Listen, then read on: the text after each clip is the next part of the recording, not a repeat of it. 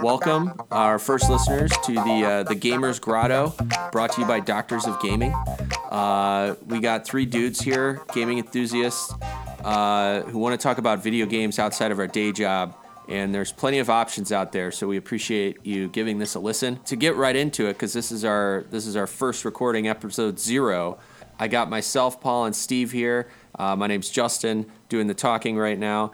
And I think the first question we want to tackle, so you get an idea on who you're talking to, is why are we doing this in this oversaturated podcast market? It's 2022. I mean, we've all dabbled in podcasting or something. Why are we doing this? Yeah, it's a great question. It is super saturated. Everybody's doing it. Everybody and their friends that like video games are trying this out. So for me, it's not about being super popular or financially productive or anything like that. It really is just a venue for me to get together with friends and talk about video games and have another medium through which to enjoy my hobby. It's kind of an outlet for me. I get the same thing out of streaming, out of writing for my blog. So this is just another way to do it, and what better way to do it with two really good friends. That's a good answer. Before we get to Paul, I was going to say it's definitely a selfish endeavor for myself because as much as I enjoy playing games, I also like talking about them. So this is perfect. And let me turn it over to Paul here, who coincidentally I met through a podcast that I did for a number of years about the Xbox 360, and we met through a gaming convention called the Midwest Gaming Classic, which happens outside of Milwaukee. Now it's in Milwaukee. For over the past decade or so, we met through a podcast network there. So anyhow, Paul, why are you doing this? Well, like Steve said, I mean, it doesn't matter how well we get known and whatnot. For me, I've always enjoyed podcasts. I mean, needless to say, I've severely neglected my podcast listening in recent years because, life, work, all that. But as you said, Justin, I mean, for the great friendships and great memories that I've had with podcasts, specifically being on your podcast many years ago, and then going to that convention from the podcast, meeting all the other podcasters and branching out in just this great network that we developed and got part of. It was just, that's what I'm really here for, is the experiences, the networking, the great memories, the friendships that we'll make through it. That you did touch on a point there. We met so many people at these different podcasting events. It was a lot of fun because it was like our own little corner of the gaming universe. And then how Steve, we met esports for Overwatch out in the Chicagoland area. So, and part of the reason I got interested in that was kind of what I learned from doing the podcasting. So we've all come together in some way. But that actually leads me right into the next topic, which is our favorite genres of video games. So as I was talking to a colleague at work today, when someone says they play video games, my head immediately goes to, well, what does that mean? I mean, there's so many options today. It's not just just a couple consoles, we've got so many options. We got retro, new school, old school. So, Paul, I'm going to throw it right back to you because I feel like I know your gaming habits pretty well. What are your favorite genres? And then slip in, like what consoles you're into, too. So, I guess my favorite genre, I've always loved first-person shooters. But, I mean, I've always liked the action of them. Close second, close to my heart. Because just the lifestyle that I am out of gaming is racing games. Because I'm in the car culture, I'm part of a car club, we go on cruises and everything, so that ties a real close second to one of my favorite genres. And in the recent years, there's not been too many. It's been, you got your Forza, your Project Cars, but there hasn't been a wide variety. It's been mainly a close-knit battle between a few big contenders for top racing games. And then after that, I've been starting to dive more into the VR, been enjoying the horror-style VRs. Me and my buddies play Phasmophobia all the time. I tried that. Yeah, we still got to try it. You didn't try it. I know. But it still goes, it's just great experience with friends. And so for right now, my main areas of gaming that I've been concentrating on is PC gaming and a little bit of Xbox. My first gaming console was an Atari, and then I didn't really even have any of the Nintendos. I went straight up to Sega, but for the most part right now I'm PC with some Xbox till I get everything set up in my entertainment room where I can start diving back into those retro style games. The retro gaming is like chasing the dragon, which I was going to turn it over to Steve because he is always sending me photos of the retro finds that he gets. So on the other end of the spectrum, you're talking modern, and I'll talk about racing in a moment because that's going to be one of my responses. But I was going to say with Steve, you are definitely, I would put you more on the retro side of, I would say at least more recently. And it's, when you say retro, I mean handhelds, your Atari consoles, did you jump on Commodore or no? I don't have a Commodore, but I recently found a old TRS-80 computer, Tandy TRS-80 Model 4 computer at a flea market, but Commodore 64 is on the list. But I think that your perception of me being primarily a retro gamer is kind of because that's what I usually share with you, because we have that connection. We go to the Midwest Gaming Classic together, and we talk a lot of retro, but I actually consider myself both a retro and modern gamer. I usually have one modern game running, one retro game running. I like that balance. So when it comes to genres, though, for me, it's pretty difficult to narrow it down. I like pretty much every genre, including sports games, which I know a lot of people don't like, but a lot of people really do like. Interesting. I do like sports games. I don't know if it's in my favorite genre list, but I'll throw that out there. The only genre I never really got into are farming sims. I think I tried Harvest Moon on Super Nintendo a long time ago. Didn't really like it. I've tried some of the more modern ones like Stardew Valley and just wasn't able to really click for me. But no Animal Crossing over there, Tom Nook. I didn't do it yet. No? I meant to give Animal Crossing a shot. Like, I want to like these games. I just have not found anything that has clicked for me. It's like the only genre that has not clicked. If I were to choose my top 2 or 3 genres, I would have to start with first-person shooters as well. And, I mean, I've been playing first-person shooters pretty much since their inception. You know, like in the GoldenEye era, I was way into GoldenEye. I put so many hours, have so many good memories with it. Through the original Halo days, the modern Halo days, we talked about our Overwatch esports experience that we had together, Justin, which was amazing.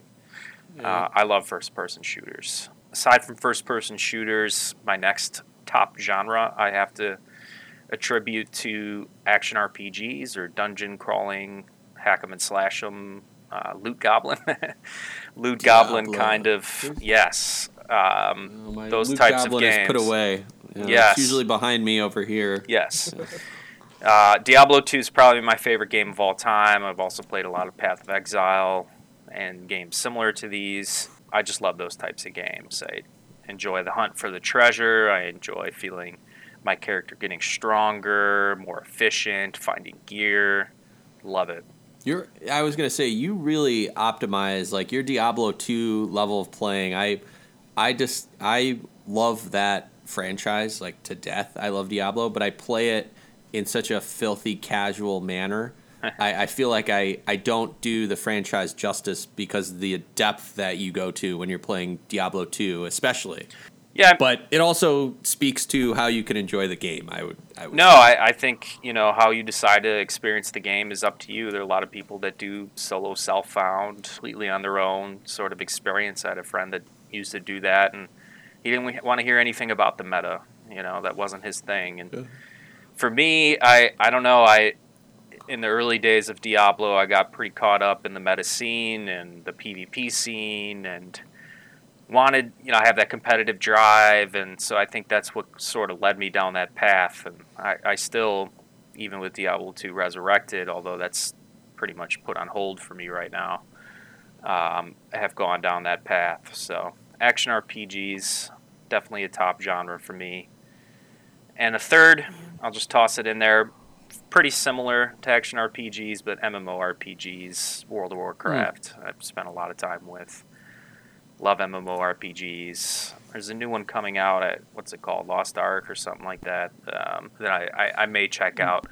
Admittedly, I have a hard time playing action RPGs and MMORPGs and in my life these days, between being a working professional and being a dad. It's not exactly optimized for those types of games, but those are my selections. Exactly. You need you have to plan accordingly. Yeah, the lifestyle will dictate how much gaming time you have. I jump in here with the genres because there's two that both you guys kind of touched on that fall right in what's in my wheelhouse, and then I think there's a reason that I always consider them my favorite genres. So first-person shooter, it goes without saying, is one of my favorites, and I go from team-based to Twitch shooters. I appreciate all of them. I kind of went on a kick recently of like playing old retro FPS games just to see how they've evolved, and it goes back to Time Splitters, which we will have to have an episode dedicated to debating the best first-person shooter on the console systems, because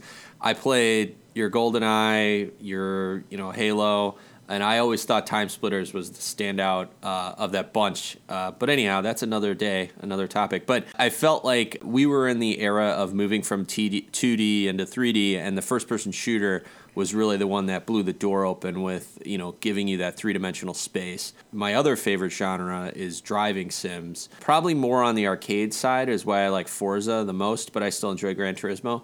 But that was another thing that really showcased the latest hardware. So we've seen the evolution of driving games from the mid-'90s through to modern day, where they're obviously, I feel like cars, the visuals on car games since...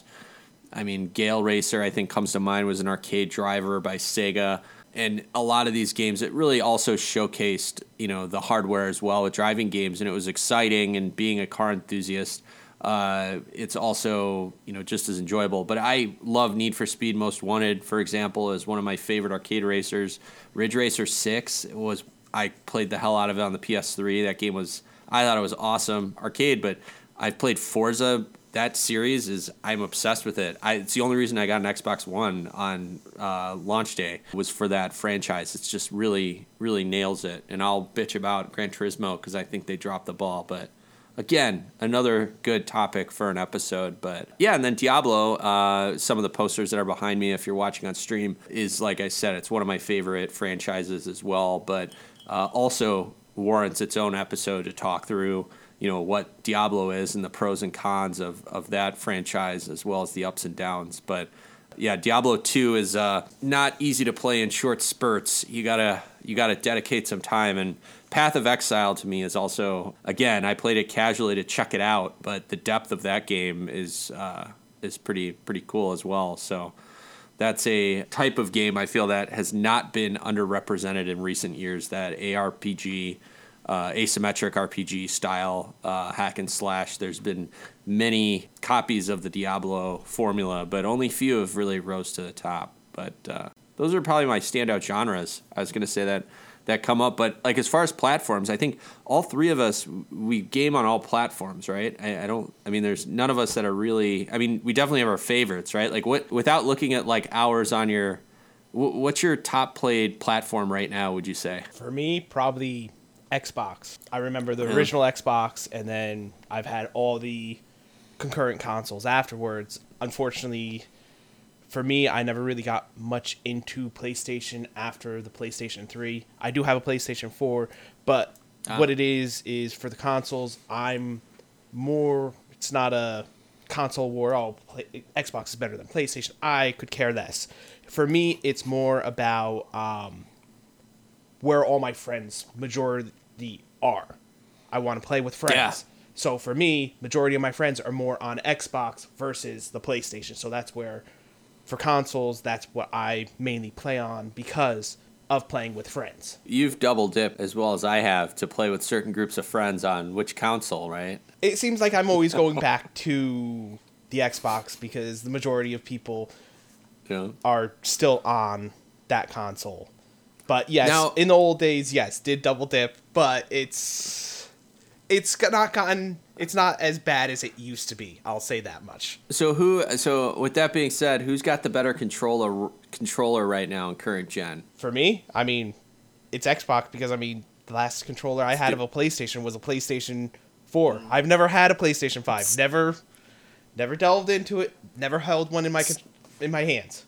All right, Steve. So. What I've got an answer for this. Steve, what's yours? Okay, so I'll start with what I'm playing the most, and then I'll answer the controller question. For current gen, I'm playing my Xbox Series X the most, and the answer to this is basic and probably most people's answer, and that's Game Pass. Game Pass is amazing.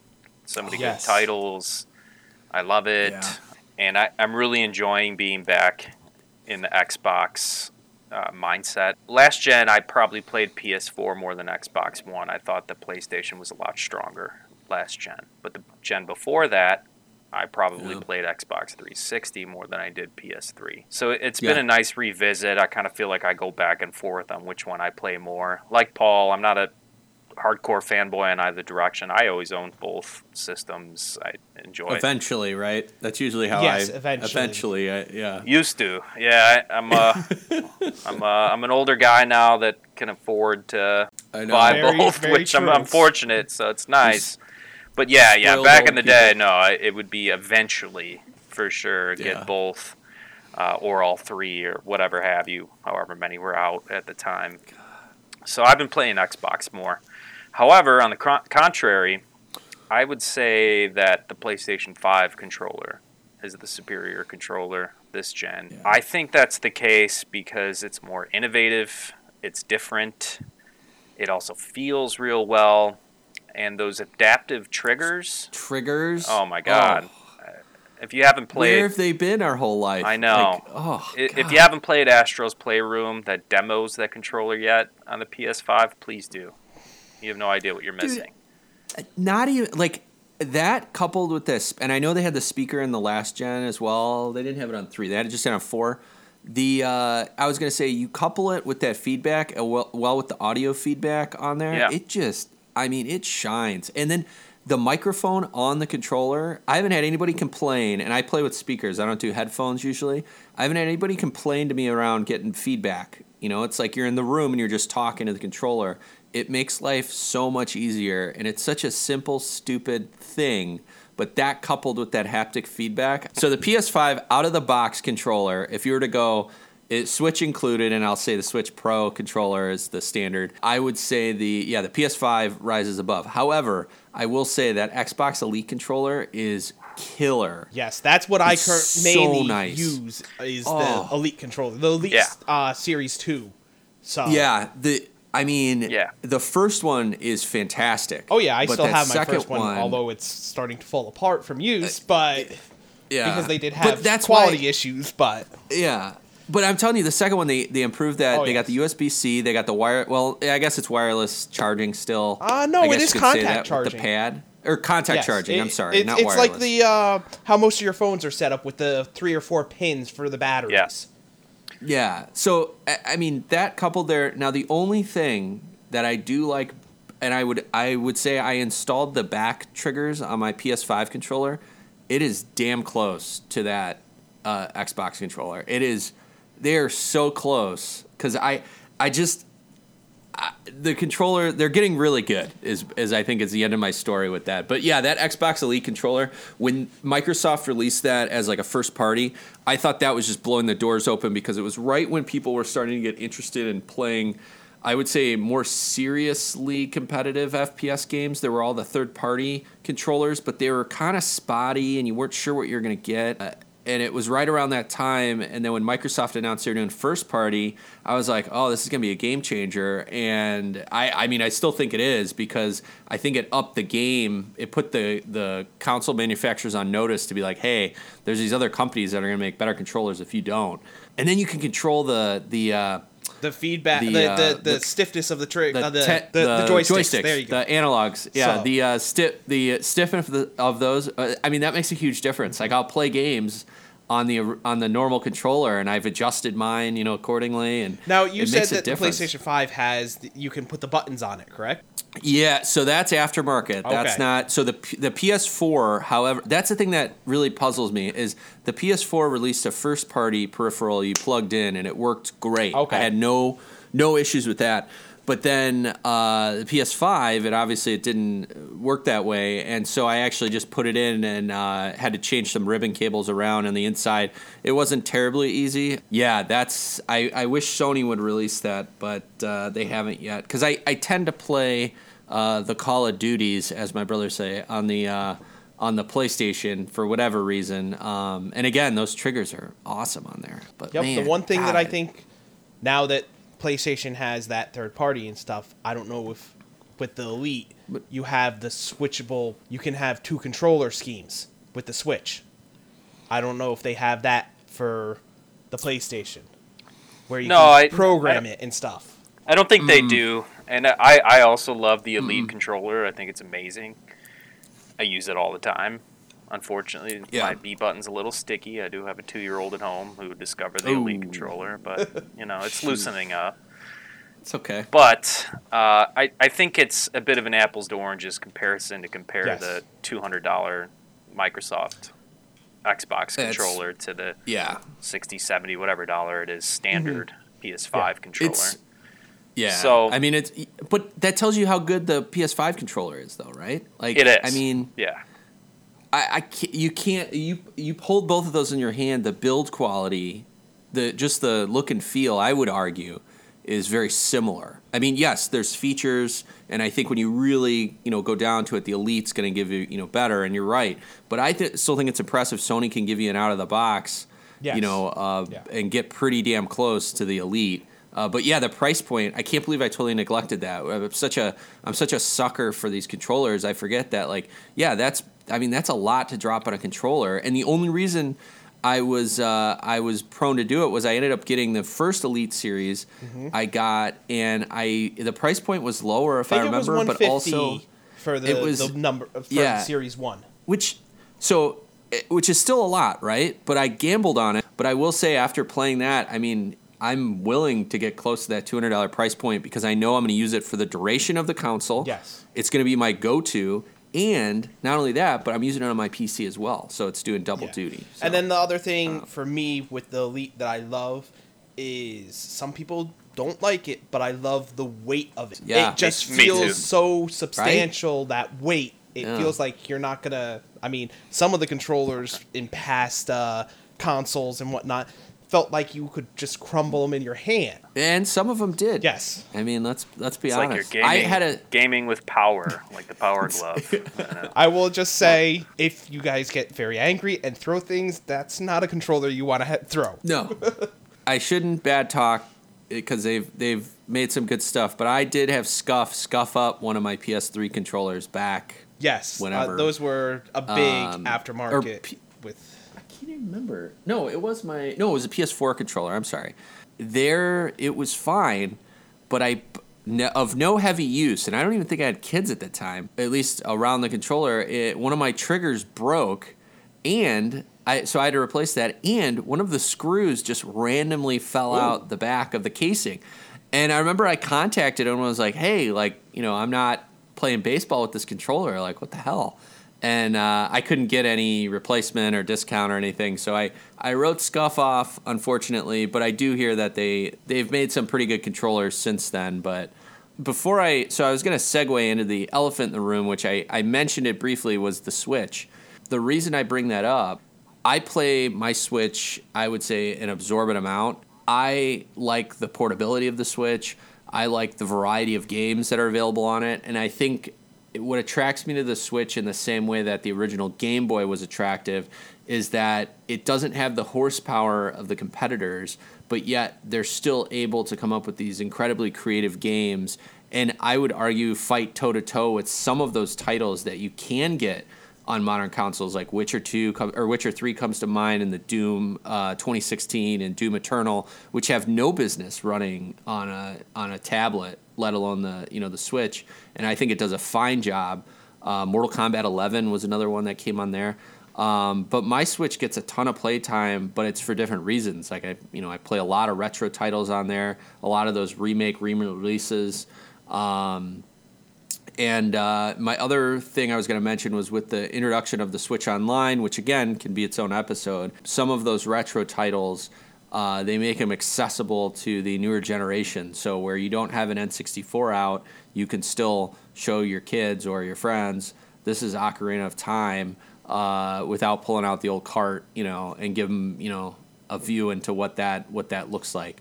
I know some of us appreciate that more than others. I was going to say the Switch was another console that was worth mentioning, that I think we could probably dedicate a whole episode to the success of that, because when I saw it release, I had the same reaction I did with the Wii. When I saw the Wii release, I go, it's a gimmick, it's never going to catch on, and they sold like crazy. Now, they had a lot of shovelware, but we all know the impact of the Wii and, what that did in terms of peripherals, and I think the Switch put Nintendo, I would argue, as a consumer, I felt like it put them not back on the map, but at least in some sort of contending space compared to the Wii U, which wasn't terribly commercially successful.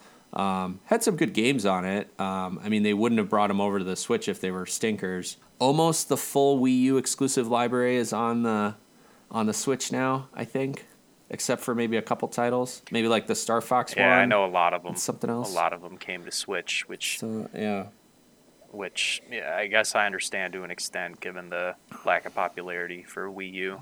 But I was going to say, under our next, keeping us as honest to the time as we can. Yes, we sidetracked a little. Before we lose all of our listeners, I was going to say, we've got one of my all-time favorite conversations is top games of the year, top best racing games. I love those conversations. I love listening to them. I love participating in them. And I think one of the ones that I wanted to kick off was like your top five. We'll just say 5 games of all time, and that's all generations, all consoles. Like, what are your, and everyone could have their own reasons, idea behind why the game was so impactful to them. It may be something personal. It may be something that was more, universally accepted. Like, it was the first-person shooter. Wolfenstein 3D comes to mind. I know Doom was obviously a bigger contender there, but what are those games? And then I would say, as a listener, you're listening to us talk to these games that are impactful. Hopefully it makes you value our opinion a little bit, knowing that we've been through a few generations of video games, and I feel like sometimes we can spot good games more than your casual gamer, hopefully. So who wants to go first? I'll go last on this one as well. I guess I'll go. So, for me, I'm sure this is going to be on everybody's list at some point. For me, my top, it's the one that I've played the most consecutively and everything, would be the Halo series. I remember it was my first real dive into LAN parties and online console multiplayers before there was anything such as Xbox Live or PlayStation Online and all that with XB Connect. And that was going through a bunch. It's magical. Yes. It was magical. And that was one of I think it was only 2 ways with the original Xbox to see the name of your console. Yeah, so we used to have one guy who was designated as like the mad scientist in the living room, because it would always be to put everybody, to tell us the age. I was like, it was like just in high school age range, and we'd go to somebody's house and you'd have the mad scientist in the corner with one of your parents' laptops, because they weren't as plentiful as they are now. Yes. And you'd have either some big honking switch, like an actual, 10-port switch or something that came out of a rack at somebody's dad's work or something. And you'd have consoles and big CRT TVs propped up all over, and he would like yell like, "We got one! We found a game!" And it was the name of the console, but you could only rename the console, I think. What was it? Dead or Alive? Dead or Alive or something? I think it was Dead or Alive, or it was like one of those other release titles, the snowboarding game or something. You had to like go in and change the title, the name, and that truly was, I thought it was super cool, but you also had to have a friend with broadband. That was another big thing, too. Yes. And then for other games, I've always loved the Battlefield games. I'm going to say this, not 2042. I only was in the pre-alpha with that. I haven't played the official release because I know there's so much problems. And actually, I just saw that they're actually thinking about making the game free to play. What? To get back to try and... Oh, man.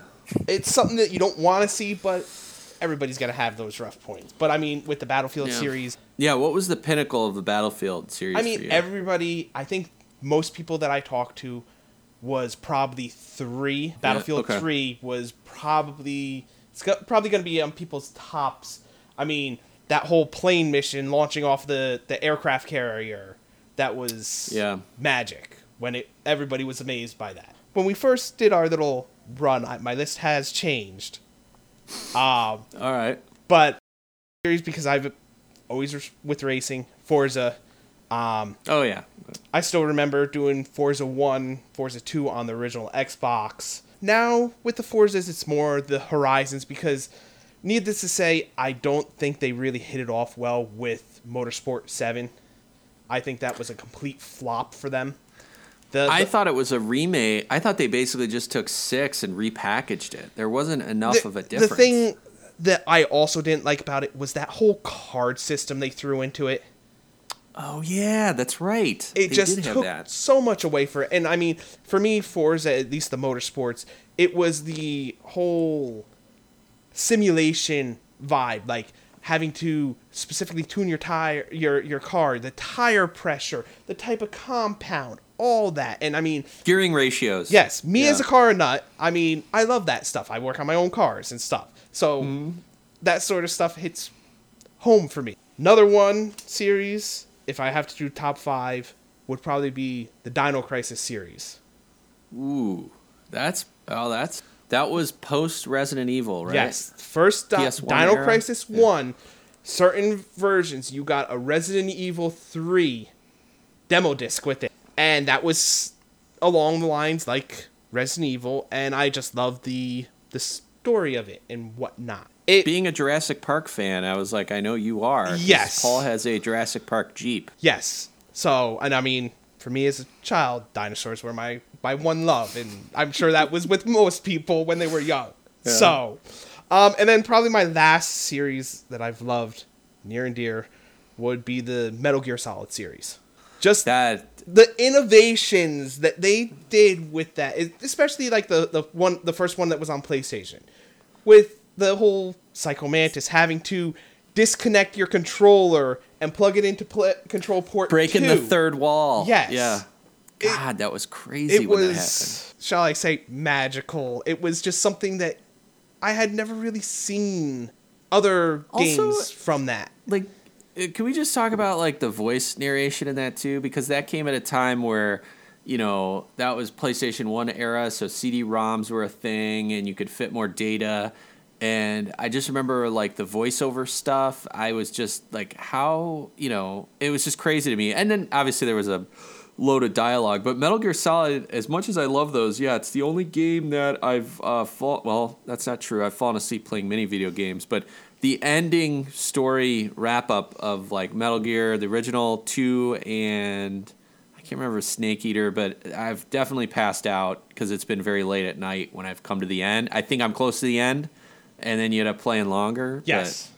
So unpopular opinion, but I've never really gotten into the Metal Gear series. Wow.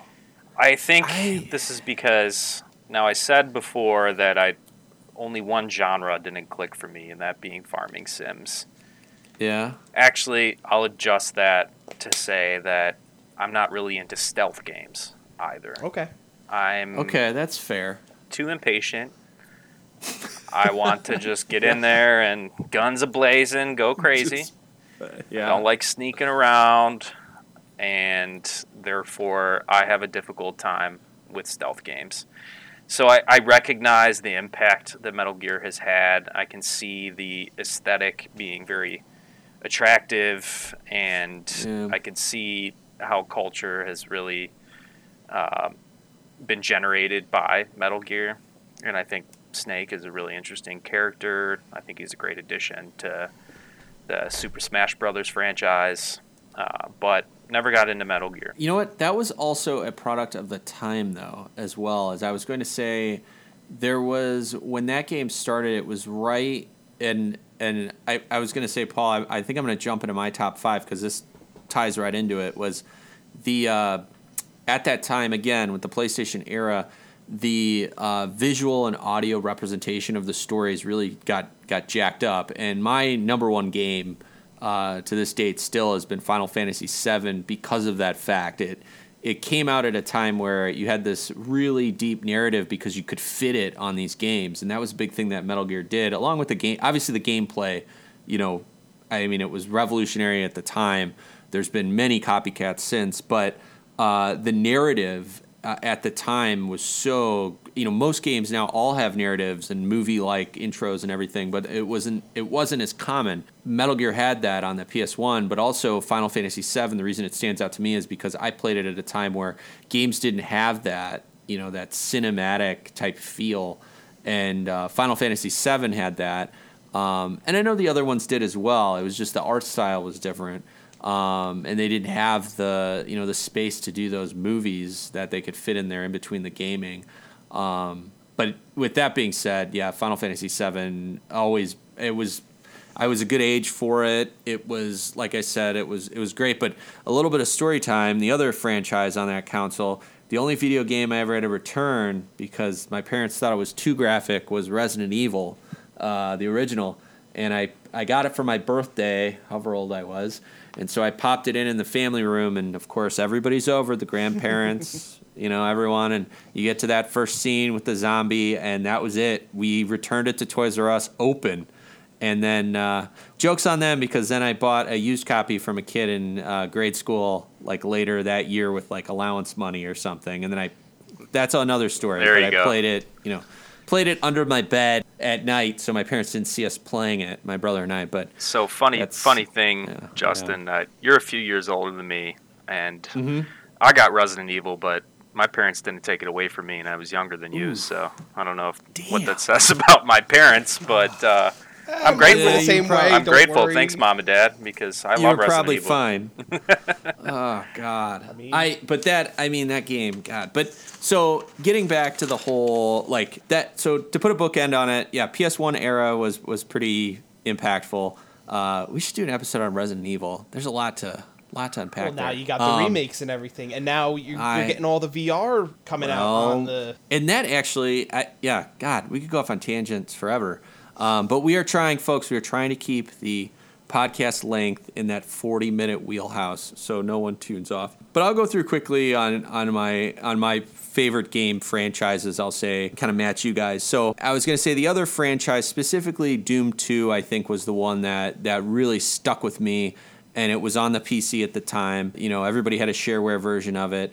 But my parents were okay with that, and that was 5 years before Resident Evil. That was another the Doom franchise continues to really, I think, reinvent itself. And again, they could be a long discussion because Doom 2016 and Doom Eternal, I thought were just standout first-person shooter experiences is the best way to put it, and they've definitely fallen there. And then Forza, I can't preach enough. I think that's the best driving franchise available. I think Horizon knocked it out of the park. I think they did everything right in terms of, scratching that car enthusiast itch, arcade racer itch, everything. And then the visuals they just pop. I mean, they look great and run silky smooth. And then as much as I did play Overwatch with Steve, I was going to say the first-person shooters that were pretty impactful that still stick with me to this day, I'll reference is Counter-Strike, which I think I would argue paved the way for games like Overwatch. And then your Unreal Tournament, specifically Unreal 2K4, not 2K3, opened me up to Twitch-based shooters, the arena style.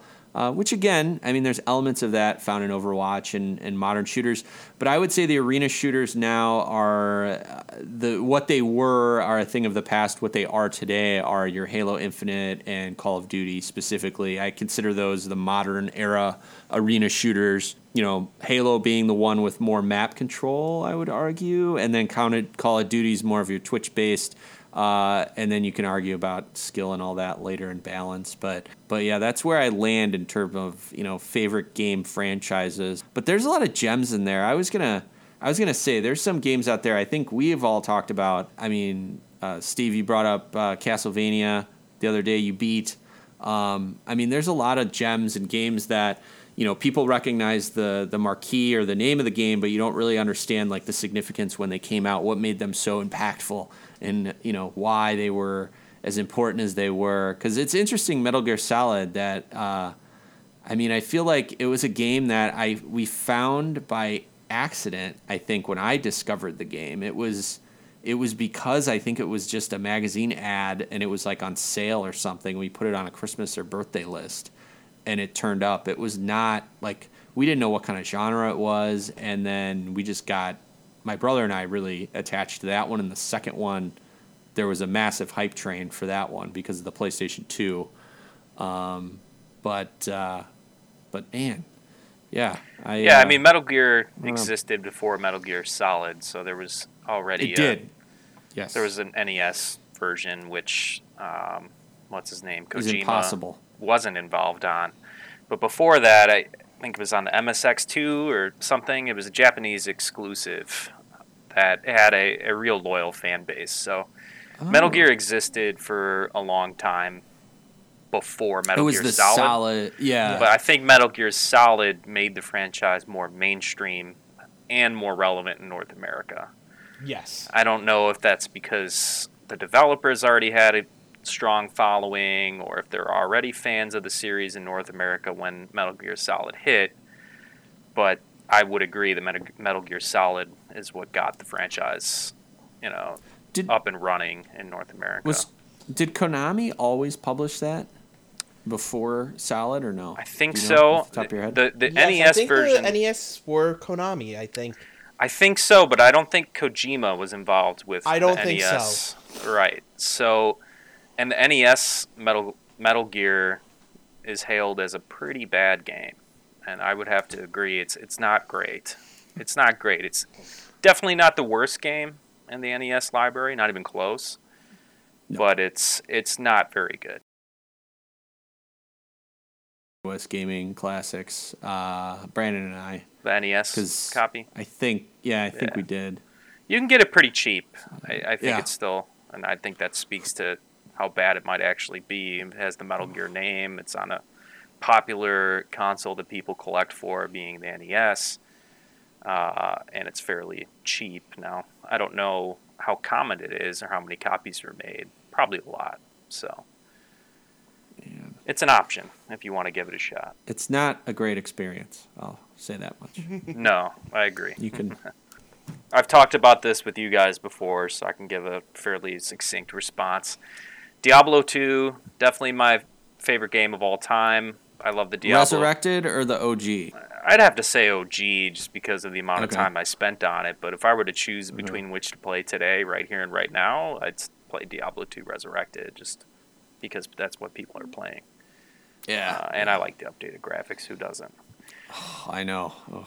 So I won't go on and on about how much I love that game. I also like Diablo 1 a lot, but I like Diablo 2 more. I'm not a Diablo 3 fan, but my opinion on that could take up an entire episode or multiple. Did you play so my Diablo 1 experience was PlayStation first, then the PC. No, mine was because we PC, could then PlayStation. PC, yeah, okay. PC first, and I was pretty young. I mean, I was born in 1987, and I don't know when that game came out, maybe like 95, something like that. Yeah, I was just going to say it had to be 94, 95. So I was pretty young, and that may have been my very first online gaming experience. And people in the 90s were not very sensitive or very kind. You think about toxic online gaming communities. In the 90s, it was the Wild West. Anything went. Oh, my God. As an 8-year-old kid, some of the things that likely grown men were saying to me while I was... You learned a lot about the human body. Climbing through the catacombs. That, plus, lots of name-calling and all that. It was a trip. It was a trip. So I love the Diablo series, and I can go on and on. But next up, I'd have to go with Zelda. And, it's tough for me to choose between Ocarina of Time and Link to the Past, but I'm going to go with Ocarina of Time. I think I was the perfect age for it. Mm-hmm. It's also hailed by most people as, maybe the best game, not just Zelda game, but best game of all time. So this is True. a popular opinion rather than my unpopular opinion regarding Metal Gear. Yeah. But Ocarina of Time came out when I was a young teenager, young adolescent. Perfect age for it. Old enough to figure out the puzzles, but young enough to be just completely mystified. And it was the perfect recipe. And it wasn't my first experience with Zelda either, so I had already developed a liking for that franchise that dates back all the way to the original, which I also love, by the way, the original Legend of Zelda. I think the only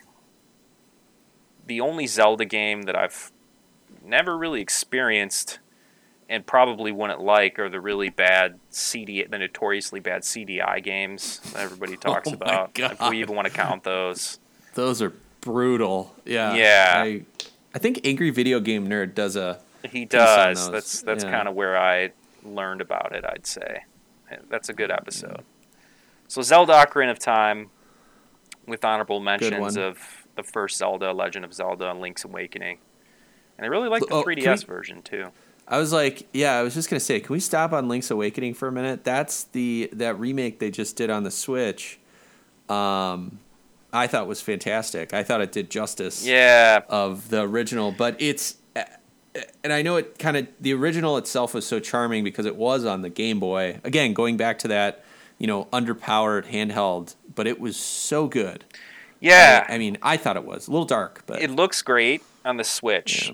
Something that a lot of people know about me is that I prefer to play the original version on original hardware. It's a quirk of mine. I don't look down on people that like playing things on new hardware and stuff. That's perfectly fine. It's just a weird preference that I have that I get something out of. But I have a story that comes with that, and it's short. And I actually started Link's Awakening again on the original Game Boy, an old school original Game Boy. And I got through like half of the game. It was going real well. I was loving it. Now, mind you, I had played that as a kid a long time ago, but I didn't get super far. Yeah. I was pretty young when that game came out. But as an adult, I fired it up again on an old school Game Boy. Horrible screen and all.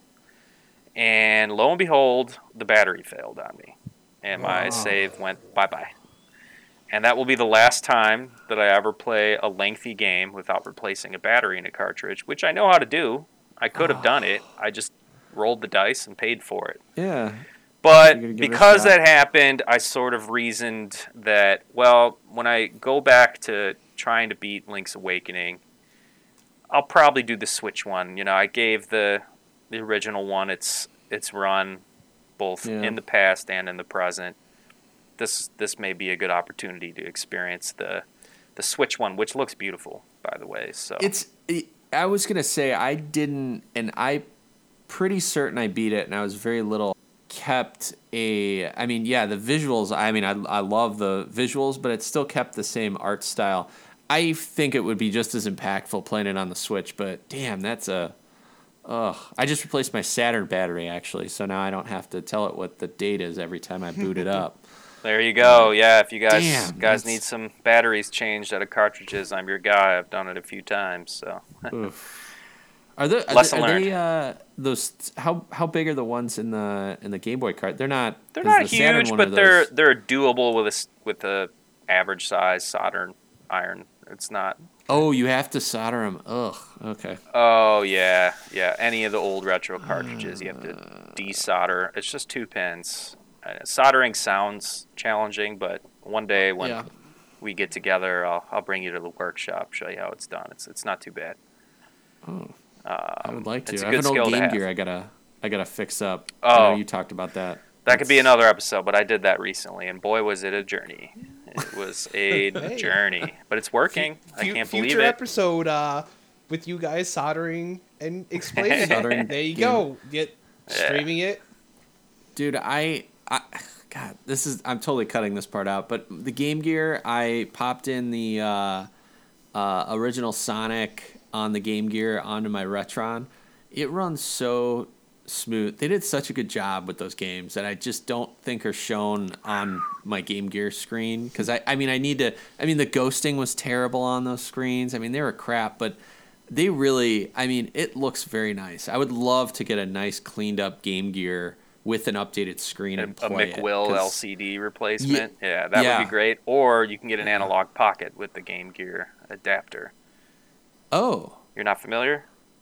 You're talking, are those out yet? I thought they were still in pre-order. One of our good friends that we talk about, from time to time that is involved with this podcast had his shipped already. Yes. Ooh. So I won't get mine until like Q4 2022. I'm Group B, and there's a Group C, mind you. Wow. So they've shipped. I don't know if there are going to be another stream of pre-orders, but they've shipped, and oh my God, does that screen look breathtaking. Pops. And you're talking to somebody that is an original hardware nut job. Yeah. But even I looked at that, and I was like, I have to have that. That looks amazing. That's impressive. So check that out. Put it on your radar. There is a Game Gear adapter, and that could be the fix you're looking for. It looks fantastic on a regular LCD, and I would love to just get the handheld. Yeah, that's the experience. You need the handheld, unfortunately. Yeah. I agree. That could be the answer for you, so check it out. I'm sure they'll do pre-orders again at some point, but it'll probably be a long time till you got it because Group C is already out, and that's 2023. So if you really want it, how many of those are you going to see trying to be sold at MGC? People trying to flip them. I'm sure plenty of them. I'm sure, but I can't wait to get mine. Anyways, quickly wrapping this up. I originally had Overwatch on this list. I also have Halo on this list. However, I'm going to revise this, and I'm going to leave Halo on there, and I'll get to that. Yeah. But I'm going to replace Overwatch, which is a very honorable mention. Yeah. A lot of good experiences. He talked about the esports experience that we had together, Justin. That was a wonderful time. But I have to replace that with Resident Evil 2. Oh, okay, nice. Because Resident Evil is one of my favorite franchises of all time. And I can't imagine a list of my favorite video games that doesn't include a Resident Evil game. And Resident Evil 2 is my favorite. 2 really, it hit its stride. I know it's the only second game, but like when you look at 1, 2, 3, Veronica, I think was after that. I think Zero, one of the two. I think Veronica. I think it was Veronica. But. Yeah, because 0 was on the Cube. I was going to say 2 really combined that feel of the first one with a little bigger scope and just really honed in on what that formula was that made the first one so good. And I really enjoyed the remake. I played through that, was that a couple years ago now? Yeah, I got to replay, go through the remakes, and now my buddy's been talking about the VR ones. Now I'm going to, once I'm all better, got to see about hopping that in, see how that is. So you like 2 better than everyone says 4 is their favorite. We record in the next episode now, or how much time you got? But oh man, that's a juicy topic. In brief, I'm a Resident Evil traditionalist. I love the old format that emphasized puzzles and exploration, and curiosity. Versus Resident Evil 4 introduced something to this series that was more of a run and gun. House of the Living Dead, shoot 'em up, which was fun. Yeah. Don't get me wrong, I enjoyed the game, but to me, it represented a bit of a dip in the franchise out of what I wanted from the franchise, which was that classic Resident Evil 1 through 3 experience that I do believe Resident Evil 7 brought back. That I really liked, Biohazard.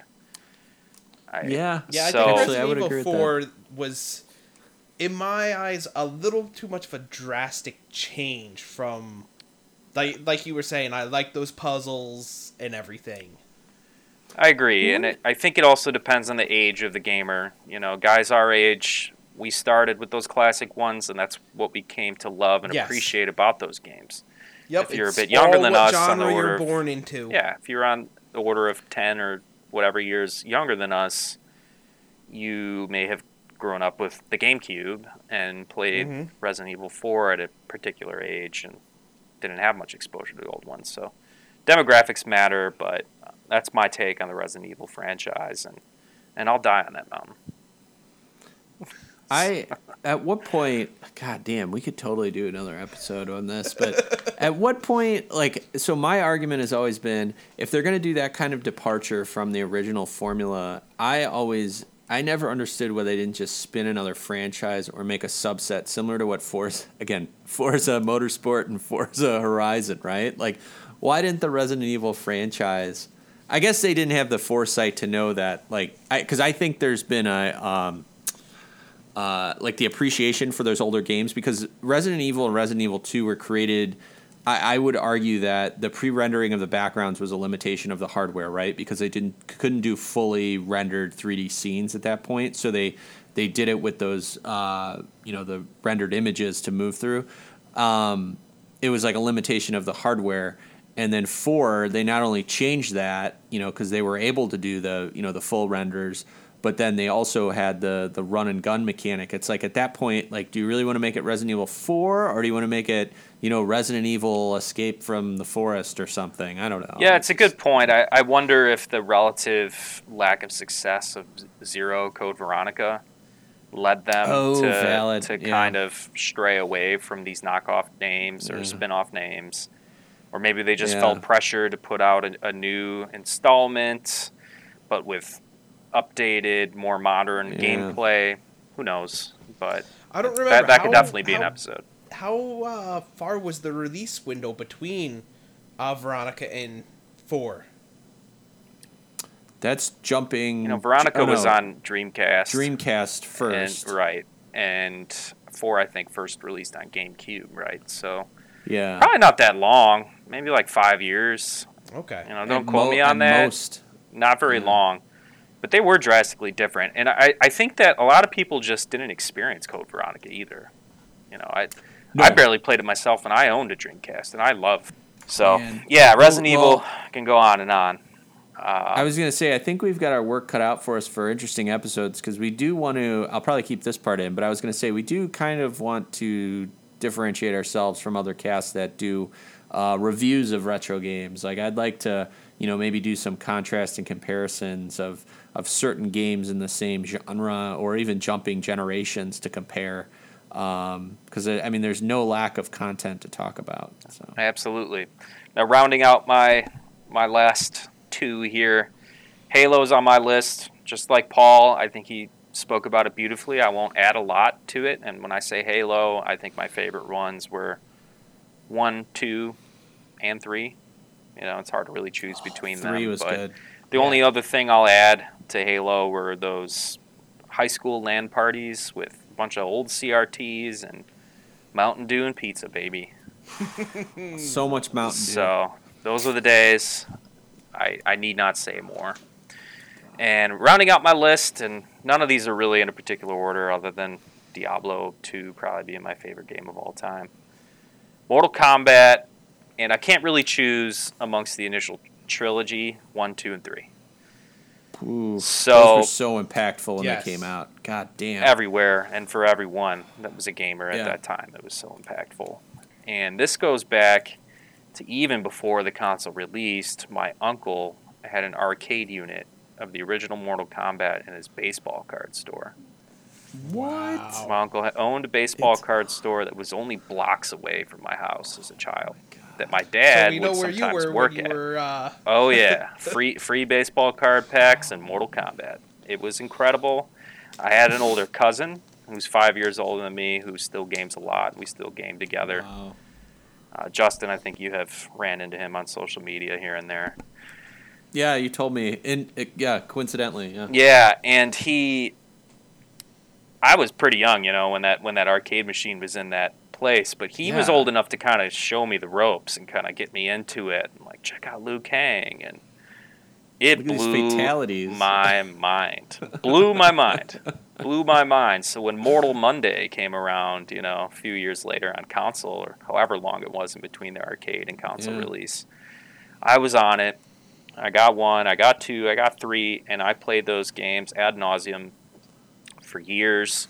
I still revisit them to this day. Absolutely love the Mortal Kombat franchise, especially the original trilogy. God, those were good. There are so many reasons that those games were so good. Too many. They were such a God. They just It's a cultural statement. Again, it was a cult. It was a. I mean, that was a phenomenon. That was one of those moments. Like, I know I keep referencing Doom, but like it's like Doom, Mortal Kombat. I mean, you think back to Mario when that, before that Spoke to the rebellious spirit of gamers. Yes. It was like that I love. This is yeah. And man, that was good. I remember those ads for the game though, in the print ads where it was every console had a release, like Game Boy, Game Gear, Genesis, Super Nintendo. They all had it. It's crazy. Yeah, the Game Boy one isn't terrible. It's pretty limited, of course, but there are a lot worse Game Boy ports than the Mortal Kombat port. Yeah. The Game Gear, I have Mortal Kombat 2 on the Game Gear is a little rough, but... Oh, yeah, I don't have Mortal Kombat on the Game Gear, and don't believe I've ever played it, but I can imagine. With 2 buttons, yeah, it's... that's... That won't do it. It's not meant for that, but man, I was excited when I got to borrow it from a friend who never got it back, actually. It's still in my collection. He lent it to me. And it was like past the era of Game Gear. Like I think it was like, you can take this crap. I don't want it. And I got 1 or 2 games in my collection too. A call. Hey, you still got my Mortal Kombat for Game Gear? I want that back. Calling it. I'm still waiting. I still have carts with my friends' names on the back, but some of them now they've given it to me because they've moved out of their house. Their parents are moved, and they're like, I don't want any of this stuff. And I'm like, send it over. I'll keep it. And that's how I got my Power Glove. So yeah. Nice. Good times. That's it. Those are my top 5 games. Well, without cutting you off anymore, I was going to say I think that does it. All right. Thanks for listening, everybody. Thanks, guys. Later.